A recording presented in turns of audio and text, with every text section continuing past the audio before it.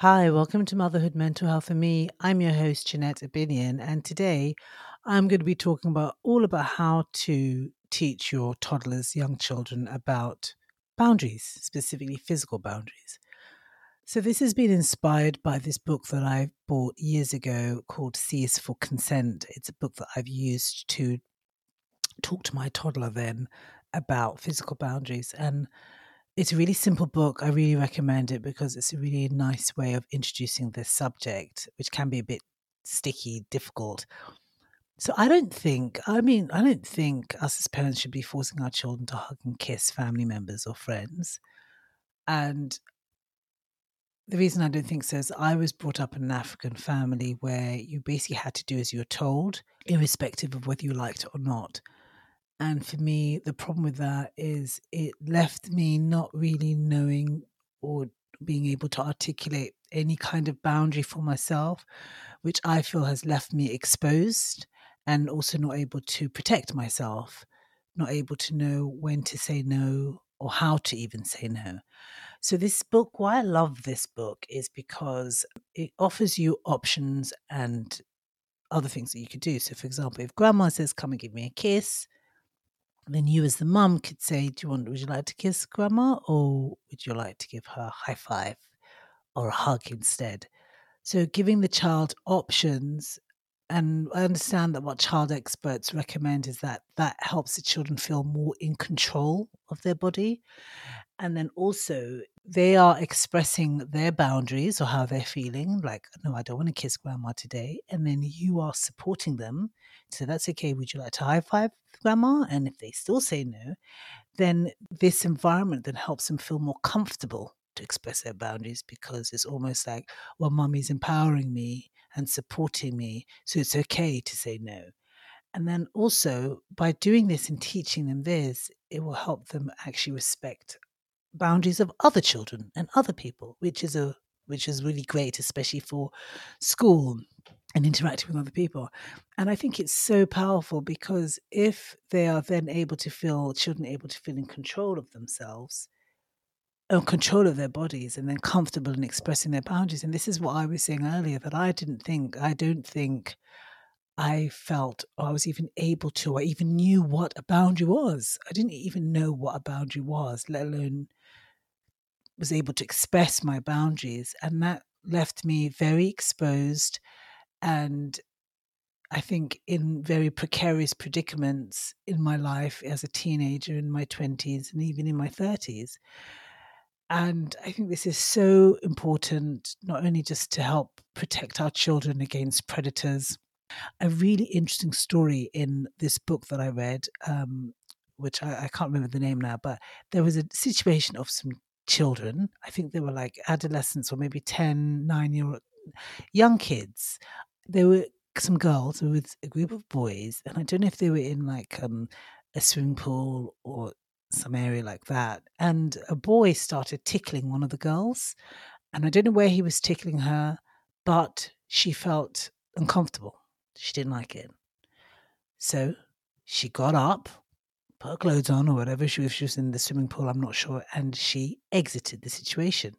And that was because she was aware of actually, I'm not comfortable with this. A boundary's been crossed. I don't like it. I'm leaving. Now, another child, maybe, if they weren't able to say no or express their boundaries, may not be able to do that. And then one thing could lead to another. The boy could continue tickling, and she may not be able to voice how she's feeling inside. And I think this is just so, so powerful. For me, this is powerful because even beyond the physical, I think for me, growing up the way I grew up, I didn't have a voice to be able to voice and say, actually, this doesn't sit right with me. This doesn't feel right with me. And so as a result, I was railroaded into doing things that I didn't want to do. And I was always had to consider the other person as opposed to myself. So this leads me nicely onto this fact. So, all this information is really interesting to hear, but to actually implement is really difficult. It can be really difficult because it involves change. So in these situations with, let's say it's you, mom, and grandma or auntie or uncle and your child, and you're in this situation where, like, as I have been many times, where auntie's like, come on, give me a hug. So in the beginning, awareness comes where give me a hug, and I look at my kid, and my kid doesn't want a hug, but I'm silent, um, and allow it to go on for a bit. Or that's the first thing. But there is an awareness. Actually, I can see that my kid's not comfortable, as opposed to maybe before this awareness, it's like, no, no, no, no, go and kiss, go and hug auntie, just go and do it.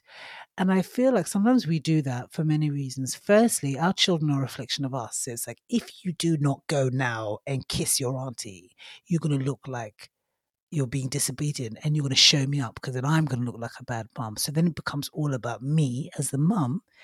Then secondly, then also concerned about how does auntie feel or how does grandma feel? How will auntie or grandma feel if you don't do what they want you to do?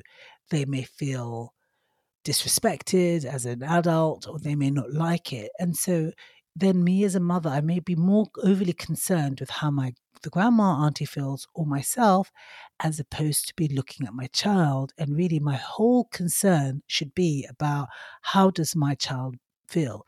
So that's number one. Our concern should be, how is our kid doing?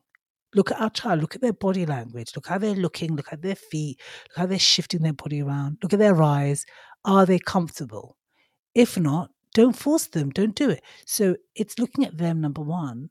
And number two, us, we just have to just figure it out. Like, it's not about us, it's about them. And definitely do not be thinking about the third party, the grandma or the mum, because, or the auntie or the grandma, because they're old people. They will get over it, even if they're offended or whatever.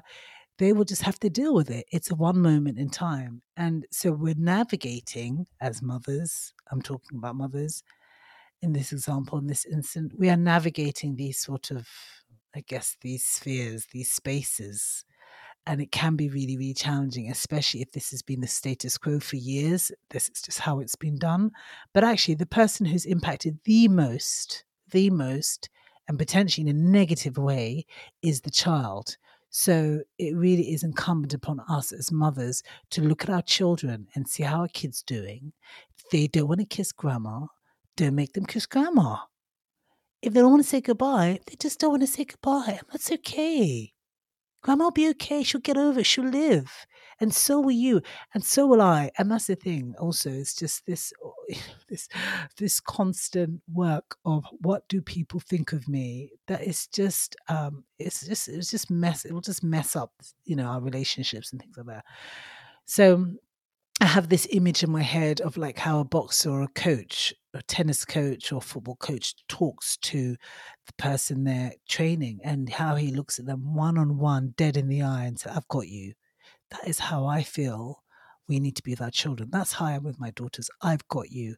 I'm here. I'm going to stand next to you. If you don't want to do this, I'm with you, because I want to embolden you, encourage you, support you, be fertile ground for you to be able to do this when mummy's not here. Like, practice with me, because there'll be time in the playground when you're a teenager, or further on in life, when you're going to want to be able to do this and need to do it for yourself, for your own sense of self and urgency. So, and that's what I think my role is as a mum, is to encourage and teach my children how to give my kids the skills to be able to navigate life successfully, well, without me, independently. So those are my thoughts. This is a very long topic, but some things that I think, in this motherhood space, a lot of it is to do with us. That's where the change begins, and it's not easy. It's not easy at all. But first of all, it comes with awareness. Anyway, I hope you're enjoying this content. If you are, please give me a follow. Please write a comment, and also please check me out on TikTok.